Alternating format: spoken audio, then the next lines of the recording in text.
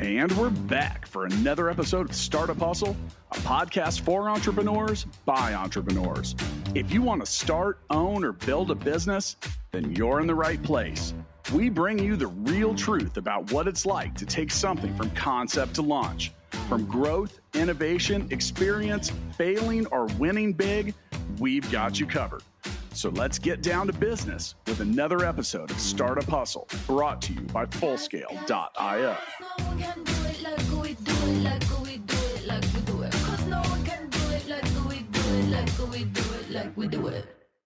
And we are back. Thank you so much for joining us for yet another episode of the Startup Hustle podcast. I'm Lauren Conaway, founder and CEO of Innovate Her KC, and your host for today's episode.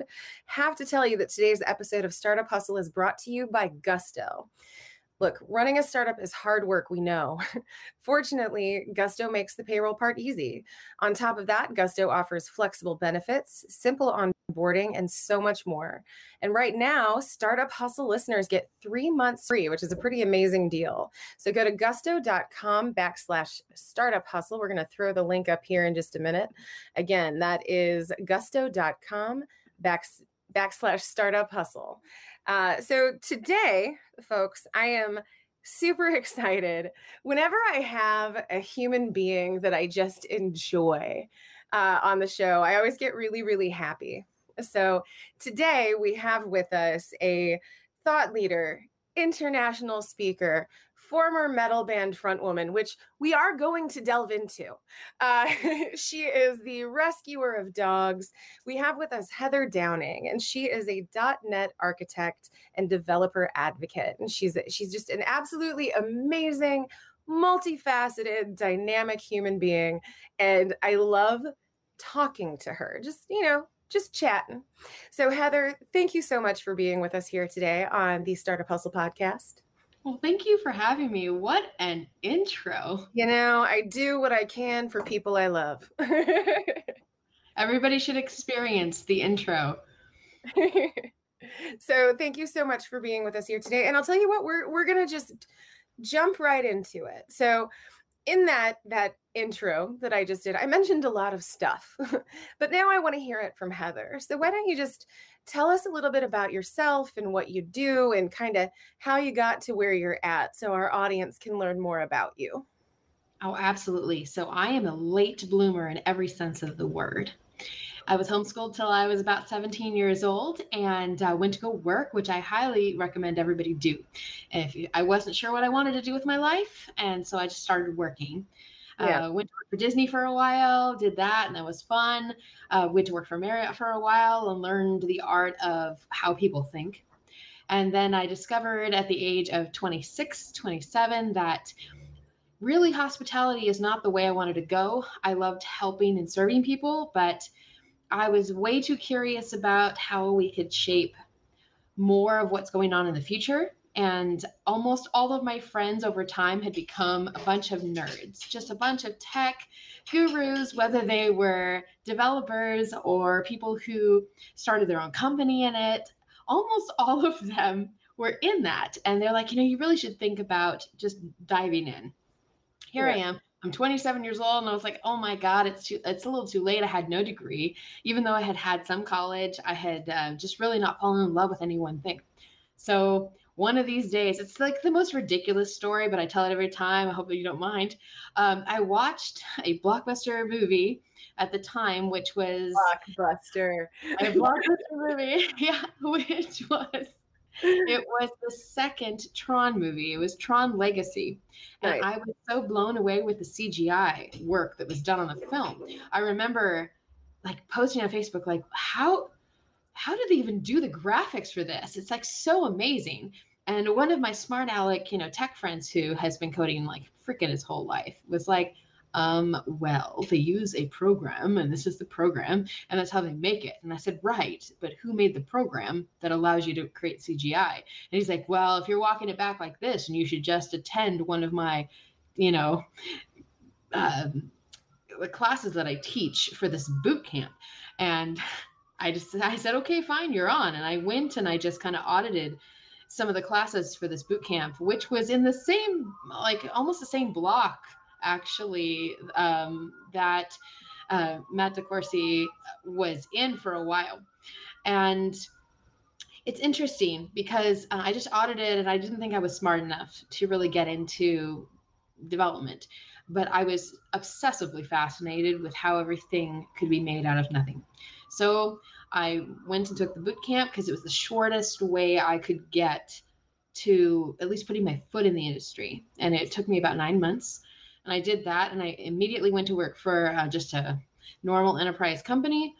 And I have never really looked back. But one thing that was a really big change for me is that after several years of just working at like banking companies or insurance companies and such, and making definitely more money than I used to, I went to a technical conference, and that changed my entire trajectory of my career, because I went to Kansas City Developers Conference and I met somebody named Corey House who talked about how all you really needed to do was talk about the journey that you have had up until now. You don't need to be the master. You just need to talk about the rung of the ladder that you're on. And then people will actually find it much easier to relate to you, and encouraged me to start talking. And so here I am, like 5-6 years later, and now I speak in multiple countries all over the world. And that has afforded me the opportunity now to work for the amazing companies that I have. That is amazing. And I mean, I don't think anybody is surprised that, as in so many things, all roads stem from Tron, not at all, right? So no, I love that piece of your journey. So I want to talk, the thing that you said that was really, really, I mean, you said a lot of very interesting things, but one of the things that was really interesting to me is that talk about the rung that you're on kind of thing.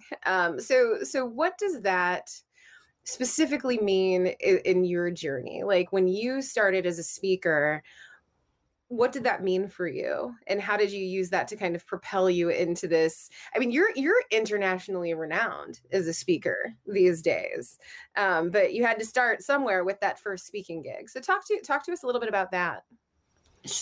Okay, so if you think that your passion can get you places, it totally can, but it can be a misdirected passion. So what I knew that right away, because I wasn't 18, right? I was 27, 28. And at the time I started speaking, I was like 32. And so I went directly to the person that immediately inspired me the most when I went to a conference. That I was like, the way you delivered the communication. It's not about what can this technology do for you? It's not about how do you present, the technical requirements in code. It's about the communication with an audience that can't talk back with you. How do you teach like that and not lose people? Because you have no idea if your audience is a beginner, somewhere in the middle, or if they're way advanced and you're boring them. Like, how do you know? And I was the very first time I started watching, I watched Seth Juarez. And so Seth Juarez is an amazing guy. Like he eventually started doing a whole bunch of stuff from Microsoft and ran Channel 9 for them, which is their YouTube channel of interviewing like high-end, amazing architects, right? But he's hysterically hilarious. And he would always talk about how important humor is in every tense situation, whether it's coming into a room to do a pitch for whatever you're doing, and I have done the startup pitches, or if it is going into a room in an auditorium full of 10,000 developers that you have no idea who they are. And what's even worse, they're not even native English speakers and you are. And so all of the humor could fall flat. You don't know, right? But he talked about how people want you to win. People don't want to waste their 45 minutes, their hour on someone who's terrible. So at least start out with that leveling of the playing field. It's like, hey, I'm going to start talking about some stuff and you are totally allowed to laugh at me when I get it wrong. And that will get you a laugh every time, because then that makes you human. Right. And that gives you permission to fail while still focusing your mind on what is actually important in the presentation, which is usually not the bells and whistles and all about the genuineness of how you're communicating. Yeah. And so once he did that, I just followed kind of his lead. and created my own style, I suppose. My style has been, I guess, described as coming into my living room and just talking tech with me. I'm not very formal. And that is something I used to be. I used to do acting, but this is not that. Like, you can't act your way out of a technical situation. People who are also smart will call your bluff. So you have to be real. If you don't actually know the answer, please don't lie. Please be yourself. But just focus on what the value is that you can bring instead of the value that you can't. Right. I love that. And speaking from another person who's really just not that formal, I love that. And I love how you're able to make authenticity and transparency not just a part of your personal journey, but in being who you are, you give other people around you permission to be authentic and real and transparent in their journeys. And I think that is super awesome. So tell us about what's Coraline? That's such a great question. So back in the day when we used to have handles in tech, it was important to anonymously have a presence online and people not know who you are. And so my handle was Coraline because of the character in Tron Legacy that I really loved. Her name was Cora with a Q. But I also am a huge goth nerd, and I kind of like gothy stuff. And there was this movie by Tim Burton called Coraline with a C. Yeah, isn't that based off? We actually have it. Isn't that based off of like a Neil Gaiman book? Yes. Love Neil Gaiman. Yes, he's awesome. So because I appreciate fantasy and I appreciate how much wisdom there is in like the gothy kind of storylines, I chose Coraline, but with a Q. So it was kind of like looking forward to the future, but still preserving the reality of your past. And that was kind of like why I chose that. It's a little weird, but people call me that now to my face. So here we are. Let's say, well, honestly, like, I don't even think that weird is a, is an insult or anything, but you're quirky. Sure. I'm okay with quirky. I mean, it's better than boring. Yeah, that's true. So tell us, I'm really curious because I kind of want to go back to your early days. Like the KCDC is kind of where you got your start. Mm-hmm. And you had a lot of really smart people around you who were trying to motivate you, inspire you.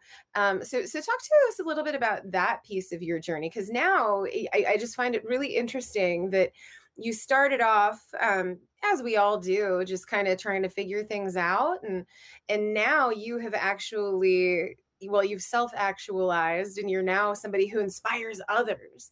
So how have, the people who mentored you or guided you, how crucial were they to your journey? Can you tell us a little bit about them and tell us about what they were able to do for you? Absolutely. So there are many people that can teach you different parts about a career that you desire. And it's okay to have mentors in different places. But for me, I think the thing that really pushed the rise is that I was able to meet people where it was normal for them to be teaching about code in Norway and in Poland and in other places. And that was normal for them. And they just talked about how there's such a need for beginning to intermediate courses and talks, because once you become an architect, you kind of forget how difficult it is at those levels and how to teach that sometimes. So if that is the rung just behind you, it's very fresh in your mind. And usually if you can reach out and pull people up in the rung or two behind you, because you know exactly how it feels, because it's been very recent. Yeah. And so for me, it was, I was pushed into it, to be honest. I didn't seek it out. I wasn't like, I feel like I should submit to this conference in Oslo, Norway, and think that I have the audacity to get accepted to this. When I say these conferences, there are conferences that you are welcome to speak at that you have to go to on your own dime. And then there are conferences that are a complete level above, where they pay for your flight and they pay for your accommodation for you to even be there. And I was like, well, I'm definitely not the latter. Like, if somebody was willing to let me talk somewhere, like, I could fly there. I'll just have to save up for a year.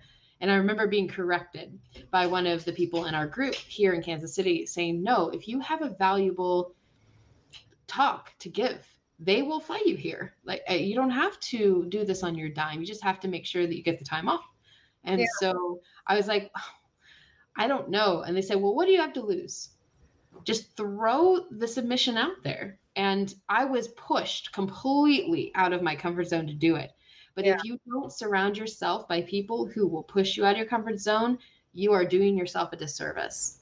So I loved that, but it was also very scary, to be honest. Like, I'm not just like, oh, I'm this brave person who does it all the time. I might be now, but I wasn't then. I was like, people are going to figure out, I don't know what the heck I'm doing. And they're like, what is this girl doing here?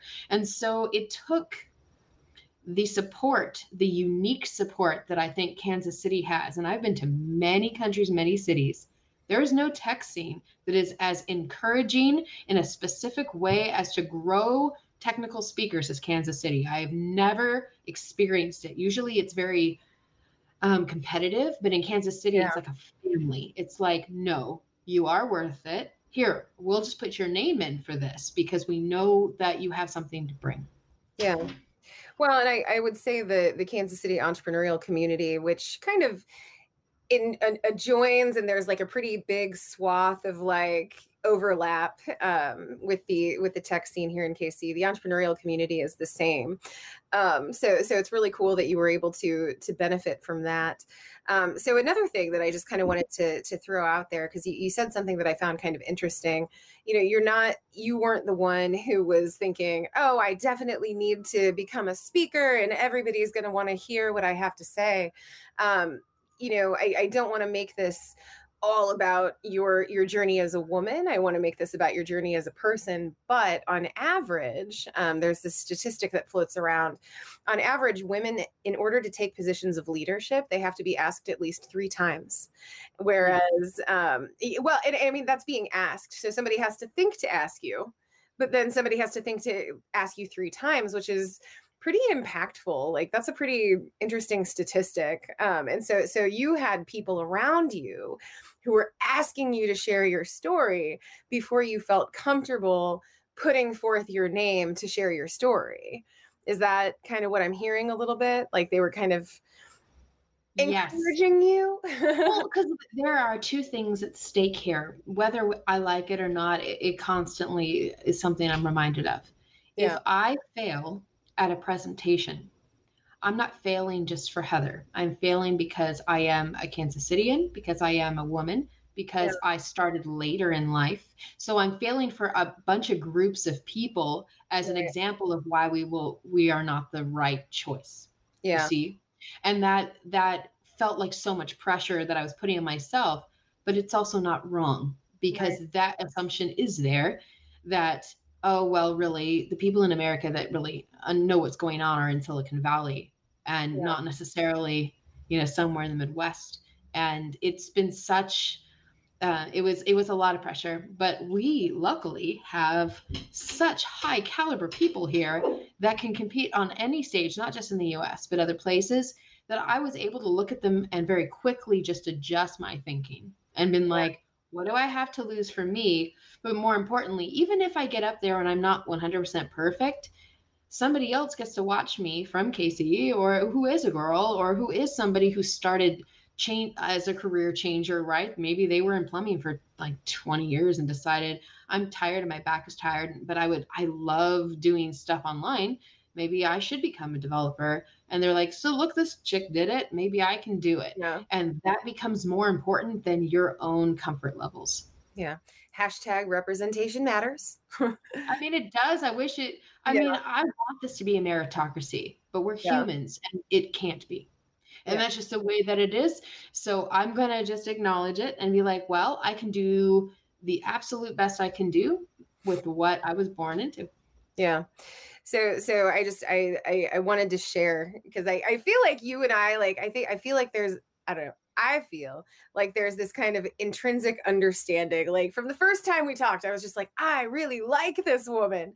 And part of that, I think, is our journey is like, I'm not a developer, but I worked in a lot of male dominated industries. And I remember I had a nightmare boss, and it was at a place where I was the only female manager in the whole joint. And I remember I couldn't show emotion, and I couldn't cry, and I couldn't do any of those stereotypically girly things. Because if I did, I would be the reason that the next woman wasn't hired, because women are too It wasn't that Lauren was too emotional. It was that women are too emotional. Women have no place in this kind of, hyper competitive sales environment. And so it's almost like you kind of carry the weight of the world on the whole world on your shoulders, because you've become emblematic or symbolic of this whole group of people. And it's really like, it's powerfully unfair, but it is the reality of the situation. And so the fact that you have figured out how to not only work through that, but own that, understand it, it's really, truly impressive. Like anybody who can do that, it takes a very special kind of person to be able to kind of rise above. And I'm going to do what I'm going to do, but I'm always going to kind of keep this in mind. So that's really interesting. So I do want to take a quick moment to shout out Gusto. We love Gusto here around Startup Hustle. They are amazing. We know as a small business owner, paying and taking care of your team can be really, really tough. Whenever we talk to folks who are, first-time entrepreneurs or just kind of getting started on that journey, some of the toughest things are related to payroll, benefits, all of that. So we just wanted to say, Gusto has built these easy to use payroll, benefits, onboarding, and HR tools. Something really, really cool that they are offering to our Startup Hustle listeners. Listeners get 3 months free at gusto.com to try it out. So go to gusto.com/startup hustle if you'd like to take advantage. Again, that is gusto.com/startup hustle. And we'd really like to thank the Gusto team for believing in Startup Hustle and understanding that we have some amazing entrepreneurs out there just trying to get her done. So thank you so much, Gusto. All right. So let's hop right back into it. So one of the things that I wanted to talk to you about, because I really want to bug you about how your brain works. So we'll see how well this works. But I want to know, why do you like being a developer? What a question. I think that is a seasonal answer. Why do you like being a developer? When you're in the beginning or when you discover something new, you like being a developer because it makes you feel like a freaking wizard. Yeah. Because you don't know 100% why everything works, but you figured it out and 1% more than you did before. And it is, and you also feel like you can do things for others. I guess that's for me, is that when I watch all of the problems in the world that are happening, I'm like, I could build I could build some sort of function that could fix that problem. Even with the elections, I was like, yeah, but I bet you there's something we could do about that, and that is wonderful because that makes me a natural problem solver. Right. When I am burnt out, and I have never met a developer that has not gone through a season of being burnt out, I like being a developer because it pays well. And I'm just going to put that out there. Does it pay as well in Kansas City as it does in California? No, but it doesn't matter. It still pays better than the median. And so I appreciate that. I like being a developer because I don't have to get up in the morning and wear a tie to go to work most of the time. And even if you had to get dressed up, would you wear a tie? No. I feel about ties the way I feel about heels. They are both restrictive, but you know what I mean? I suppose that would be a daring and wonderful fashion choice for you. You look hot in a tie. But hey, if you want to wake up and wear a tie, do it. I actually love wearing dresses, and that's fine, but I want to do it on my own terms. And so I love the fact that nobody expects somebody who's a developer to look awesome. There's no expectations of fashion. Whereas if you worked in sales, if you worked in as a CEO, if you worked in certain places, there's all these expectations of how you are to physically present. And you don't have to focus on that as a developer. You can focus just on your brain and the value you provide. And I love that. There's also, I think the last thing that I love about being a developer is that we can use our force for good, that there is so much we can do outside of our job. And like I'm part of the climate change group of developers online that are figuring out ways we can data that we can mine, and we can figure out ways that we can do things better, from different companies to individuals. And there's just so many charity opportunities for developers that are needed. Even if you're not a boots on the ground person in the middle of India, you can still create the site for that group, and you can still do so much to create the awareness. We are so necessary that I felt like my job wasn't just another thing that corporate America or the corporate world needed. It was something that even if I quit the corporate world and did my own thing, I could still be valuable, I suppose. Yeah. So yeah, being a developer, I mean, it sounds like it gives you a lot of freedom. Let's talk about that a little bit, because one of the things that I find most fascinating about you is how multidimensional you are.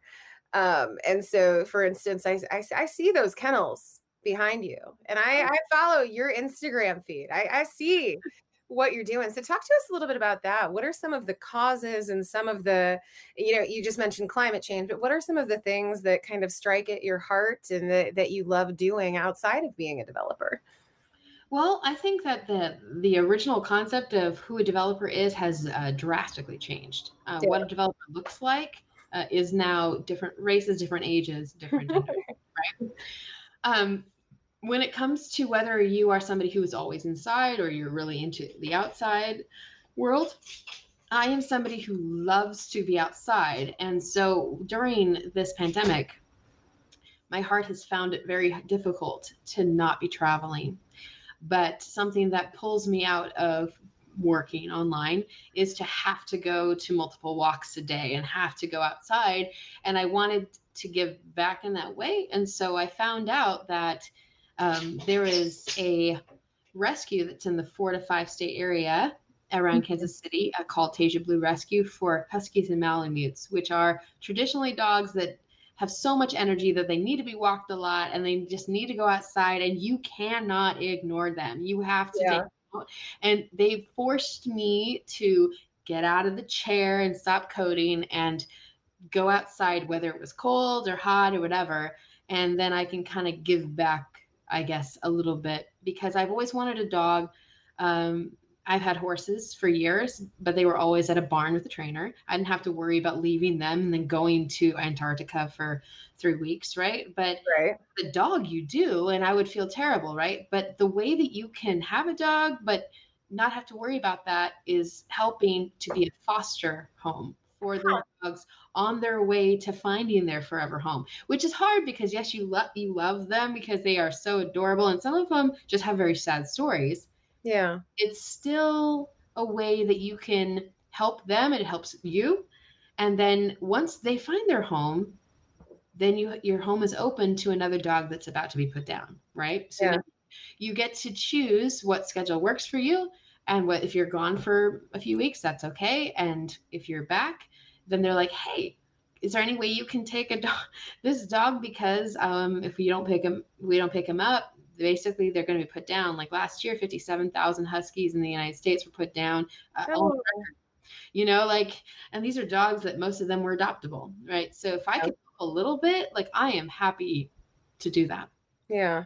Well, and I've seen some pictures, and you have some beautiful dogs. Like they are, if I didn't think my partner would divorce me, bringing home yet another animal, like I would just be Heather, right over here, right here, right now. I want one, because they are just gorgeous. Well, that's really cool, and I love that you have found a way to kind of open your heart, but do it in a way that works for you.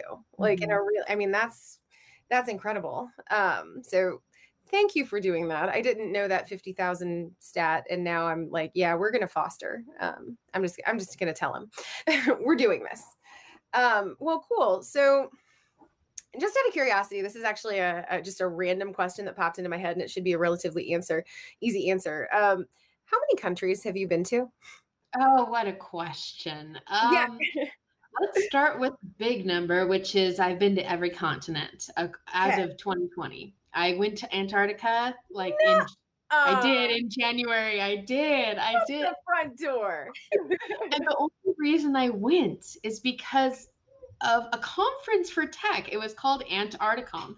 And I had to Okay. save up for it, but we went on a cruise ship, which was Princess Cruises, the famous one that has had so many problems this year. But they were awesome when we were there. Yeah. And we had no complaints. They were wonderful. And I got to go to Chile. I got to speak in Argentina. It was nuts. Like we basically took the whole the whole route, and we still talk almost every week, the people who were on that conference cruise, like we all speak to Yeah. each other Oh, that's even now. awesome.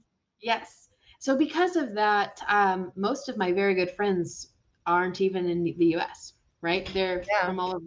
So I can't remember the exact number. The last time I counted, I think it was about 42, but I think that's where I'm at right now.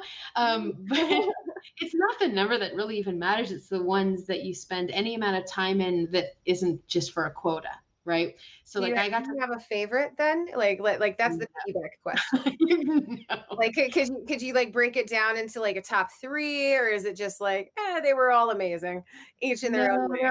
they really, no, you can't choose a favorite child. Are you kidding me? Like, it's not one of those things you can do. I can tell you the ones that made the biggest difference in my life, but that's one thing. I can tell you the ones I'd want to retire in. I can tell you the ones that the developers impressed me the most, Yeah. right? Oh my gosh, I want the answer. Quit it. I want the answer to all of those questions. Okay. The developers that impressed me the most, Dominican Republic. You just Okay. keep your eye on that country. Okay. They are like 18, 19, 20 years old, and they are creating programs to monitor the toxicity levels on the soil for the crops of the local farmers who are losing their crops because of the hurricanes and because of certain things. And they're figuring out a way to adjust like levels of what kind of chemicals are needed to like help them grow for the next harvest. And they did this all on their own. They had no like big, huge university or government helping them. These are like kids who are figuring this out and have managed to save the crops of hundreds of farmers. Awesome. And I'm like, oh my God, it was amazing to go and watch that motivation to use tech for good in that way. The place I'd most want to retire to with no question is New Zealand. I go back there every year, and I mean, probably because I'm a huge Lord of the Rings nerd. I was just going to ask if it's because of Lord of the Rings. I knew it. Okay. So you kind of walk the steps of Peter Jackson. Is that why? Like, is that what you're doing? Do you stay in a Hobbit house? No. Like, I love Lord of the Rings. Opportunity. Right. I have been to see the filming location for Hobbiton, but what I've noticed is that I went there because I wanted to see the filming locations, and I came away loving the people and the beauty of how many different kinds of ecosystems were packed into 2 islands. Like I can go to a desert, a mountain, the ocean side, like a lake, all within a few hours. And it was just amazing. Also, they have a badass leader in New Zealand. Jacinda is probably one of the best prime ministers I've ever seen of that country. She was the very first prime minister pregnant while in office and still managed to do her job, handle all sorts of things during this pandemic. Amazing. I would love to retire there. When it comes to the most spectacular scenery, it's like hard, right? Yeah. I feel like none of this matters because it's all just my opinion, right? But it's interesting. Like I love the fact, like right now we're in the middle of a pandemic, Heather, and we are traveling the world through your eyes. So thank you. So the country, I suppose, that I miss the most for its plethora of tech, but also things to do and food to eat and things to drink is Belgium, because You've got Ooh. beer, you've got chocolate, some of the most amazing like pastries, but they also have a lot of tech there. Like a lot. Yeah. One of my favorite technology conferences there is Techorama, and what a great turnout that has been, and just impressed me so much. And here's the kicker: a local KC beer was purchased by a company in Belgium, Okay. and I walked into Brussels into a pizza joint that had Tank 7 from Boulevard Brewery on the menu. And I felt like Nice. I was home. It was great. Yeah, you just had a little slice of home right there. That is amazing. Oh, and thank you for sharing that. Okay. Well, so kind of, I'm going to piggyback on that just a little teeny tiny bit. But you talked about the exciting things that are happening in Belgium in tech. So talk to us about that a little bit. What are some really interesting trends, or what are some things that you're seeing that you're really excited about in the tech world? Oh, look into Mauritius. So Mauritius has a lot of people in tech that are delivering really well. Okay. I've done a lot of remote team work. I've worked at Kansas City companies with teams that are outsourced. And I Mhm. would say the ones that impressed me the most were definitely in Mauritius, the Philippines, and Poland, but also Belgium as well. When it comes to kind of like startup-y stuff, man, watch for Australia. They've got some stuff coming down the pike that are so exciting, and they are very relatable to Americans, but also Okay. to Asia. And that is like I feel like Australia is kind of like the great, like the in between, that they understand Asia because they are closer to it. Yeah. But they also understand America because, I mean, to me, at least outside of Sydney, Australians and Texans are very close in how fun they are, and Yeah. how down to earth and real they are. Sometimes it can be a little crazy, but again, like in my line of work, Troy Hunt is one of the most famous people in the security space, and he lives in the Gold Coast, Australia. Yeah. So it's interesting to watch all this come to fruition. And yes, in China, there are some really exciting business things happening. Sure. Not every business in China is exactly aligned with their government, and they really do want to help people. And so you really should be open-minded, because there are young people our age and even younger that are really trying to help solve problems like hunger and water shortages and dealing with data security, privacy issues from Yeah. every country. But those are the areas that, if anybody said, where would you go to see an exciting place explode? I think for me, in the Central Asian area, Uzbekistan has done so much in 5 years Mhm. that would blow away Silicon Valley. For example, they have a country that is surrounded on to the south by Afghanistan, who has been in multiple kinds of wars and issues, and they have managed their younger generation to say, we want to be part of the world stage in tech, and we know that we're in an area that's really scary, but our country is not scary. Maybe the countries around us are, but we are not, and we want to Yeah. do something and take control. So I got to speak with a woman who was the leader of the movement inside of Uzbekistan to give completely free high education to anybody from any town, village in the entire country if they are willing to come for a few years, and they fly in people from other countries to teach high levels of technology. If they are willing to go back to their villages and serve them and help build out their websites and infrastructure for 2 years. And I think Wow. amazing to watch that happening. It was completely homegrown. And this generation, the Gen Z and the millennials out in Uzbekistan, are like, no, we want to be part of the world stage that brings value and does things about our plight. And so Yeah. they're the only one of the countries around it that really inspired me with how they are setting people up for success without it being financially tied. Interesting. Well, so I'm going to ask, Well, I have time for about 2 more questions. And one of the, this is going to be like the softball. This has been fascinating. I do also just really quickly want to say, when you were talking about Australians, I was kind of laughing in my head because I spent some time backpacking around Turkey for a while. And for whatever reason, I always ended up hanging out with Australians, like just because they were just so like nice. But I always made fun of them because they pronounce asphalt. Yeah. And I think that's really funny. I have no idea why I find that so funny, but yeah, Australians are really great backpacking buddies. Just, throwing that out there. So when you were talking, I was like, oh, I get that. Like, I know exactly what she's talking about. So one of the questions, and one of the final questions that I want to ask you, you're a speaker, but you're a technologist yourself, but you're also an advocate. And I want to talk to you a little bit about that. Like, what does it mean for you to, when we were talking about how we were going to introduce you, you said developer advocate. And I want to know, what does that mean to you? That's a fair question. Well, first of all, that is my title at the company I work for right now, which is Okta. Yeah. We're a big security and identity management provider. What that means is that you are a double agent. So the company you work for, you may advocate for them to the developer community, but also you advocate for your developer community right back and say, hey, your SDK is pretty crappy, you should fix it.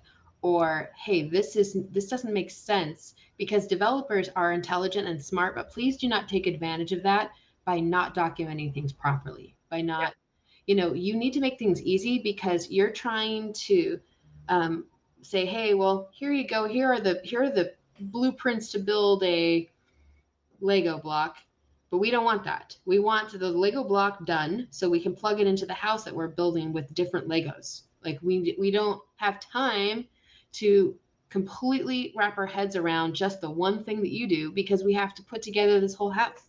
I'm not saying that there aren't people who are really interested in that and should deep dive, but the average developer, when I say average, not that they are average intelligence, just because so many developers are hired by companies that are in major industries that just are trying to get their work done. And if you make things hard for them, you are doing yourself a disservice. So I advocate for the junior and the mid-level developer, that if your documentation and the way you present your product is too hard for a mid-level developer to understand, you need to reword it and you need to fix it, because it has nothing to do with intelligence and everything to do with how much noise we have from so many different places, and have to put together a solution that works for everyone. So that's really where that advocacy comes from. But it also, it has kind of translated into the anti-science movement. I'm definitely an advocate for what developers can do, what their rules are, to people who don't understand how to code, because there's like this assumption that all developers are hackers and we are just getting into your stuff all the time and we're data mining. But I have not experienced that by and large. We definitely do have people that are interested in hacking, but I don't think it's the majority. And I think that what we're even talking to each other on right now is because a developer spent some time to create a data stream between you and I, right? And there is a lack of appreciation for how much work goes into this to make what we have even possible. So I suppose that is also part of what I do outside of my job, just naturally, is to talk about what is really a conspiracy theory and what is really possible. Yeah. I love that so much. Developers making our globe smaller, one data connection at a time. Like that's amazing. So I'm going to go ahead and close this out. And I'm going to say, and I don't usually do this, but I do want to say something to you, and I want to do it publicly. Because I think I may have said this to you like the first time we talked. I just want to thank you for being an inspiration. And I said that we were going to get back to the metal front woman piece. I don't know if you remember, but several years ago, you spoke at a Digital Women in KC conference. And I'm not a developer, but I am tangentially related to tech often enough that I like to stay up on the trends. And at the time, I was just kind of getting into the entrepreneurial community in Kansas City, and this was one of my first forays attending this conference. And I mean, I think that Melissa Green talked and Dory Davis talked, and you hop up on that stage, Heather, and you blew my mind because you came up and you talked about your journey and being, authentic and real and like all of these things. And you were talking about all of the things that you have done. And I have to make sure that I'm looking at you. I'm kind of looking away because I'm a little embarrassed, but you inspired me. And I think I remember like the first time we talked, it took me a second, but I was like, wait a minute. You spoke at this conference, and it was like years later. And I was like, I remember this badass, I mean, like name recognition didn't immediately kick in, but then we were talking and I was like, wait a minute, that was you. You showed me that it was possible to be a badass woman in technology. And it was incredible. So I want to thank you for that. It was really cool. You're real cool. And then here's my human question, because we're about to wrap it up. My human question is, if you were going to start a band today, what would you call it? Oh man. I know. It's all right. It's a little bit of a tough one, but I believe in you. Wow. Well, just as a shout out to what I do on the side, there is a code related cover band called the Line Breakers, Dylan Beatty and the Line Breakers, that I occasionally might sing on some of their stuff. You can't say things like that to me and then expect me to not Google. What are you talking about? So, lately I talked about Tech Sales, which was like a DuckTales cover that I ended up singing on. But we've also done, You Give Rest a Bad Name, like Rest APIs. That was like all Dylan. These are people that have like invented languages and stuff, but they also play bass and keyboard and stuff. So it's kind of fun. That's a side note. But if I were to like start over and have it not be code related, man, I don't know that I could have a name. I mean, that's a big deal to like. It is. The name of the band. Well, do you want to join a band with me? Like, let's do it. Let's do it. So, like all the way from high school, the band that I always wanted to be in, it was a crayon color called Atomic Tangerine. That's what I always wanted to name my band. I know. I don't know why. And now I think it's kind of dumb, but that was what I always wanted to do. So at some point, that's going to happen. Oh, I love that. But I like dual meaning names, right? So yeah, I'm all about that. I'm sure it would be something like that. But I can't pick now, just like I couldn't pick my favorite country, right? Well, what was your previous band's name? It's it's called Hallucination in Kansas City. It was back, 2007, 2008. Yeah, I haven't done it in a while. I met the band members at the Kansas City Renaissance Festival back when I dressed up like Arwen from Lord of the Rings, and I was singing music from the movie. And then I got approached by somebody who's like, "Hey, would you sing that over like metal music?" And I said, "Sure, like Nightwish." He's like, "Yeah, sure, that works." And then I love Nightwish. Right? Nightwish is so good. You sound like Lizzie Hale, just out of here. I like Lizzie Hale, but for me, the number one is Amy Lee. I love Evanescence. I love Amy Lee. I can do a good cover of Tourniquet. There you go. Well, I think that everybody should, at least when this pandemic is over, you definitely need, whether you're good or not, doesn't matter, take your favorite song, go to a karaoke bar and sing it with no holds bar. And that is, suddenly you'll discover things that you enjoy doing. Like, I never knew that I would enjoy singing, some music from the 1950s, but suddenly there I was like singing random songs by Bette Midler. It's awesome. Fun. And when you do that, there's something that happens inside of you because you're dealing with your own worries about how you look. But nobody cares how you sound when you do karaoke. It's about how much fun you're having. Nobody cares. cares? And we have fun with that. Then all of a sudden it turns into this fun thing. And so now when I go to conferences all over the place, I usually find a karaoke bar and I will grab some developers with me and we will go and sing songs that they like. And it has turned into kind of a fun, I don't know, routine that I do now. Nice.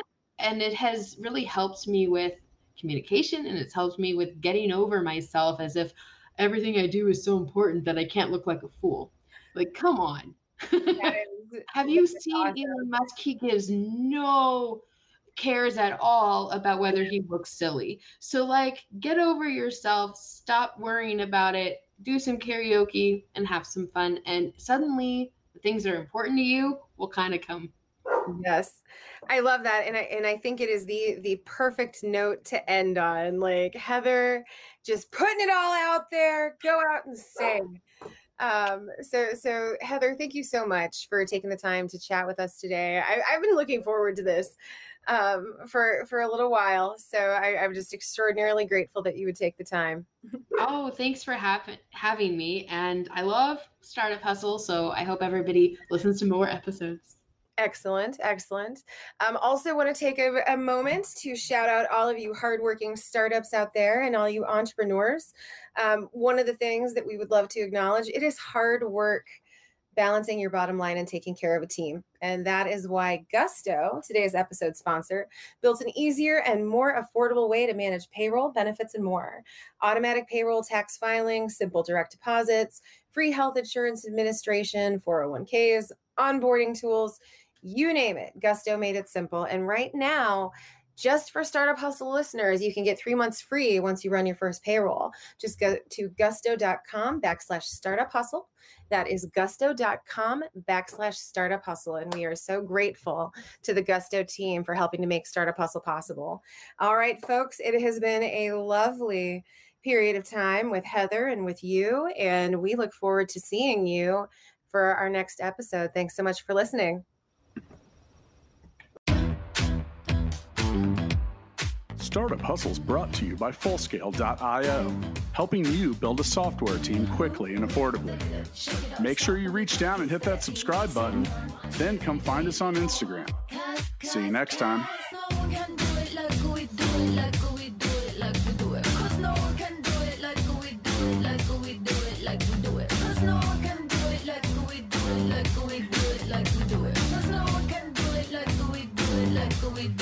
We do it.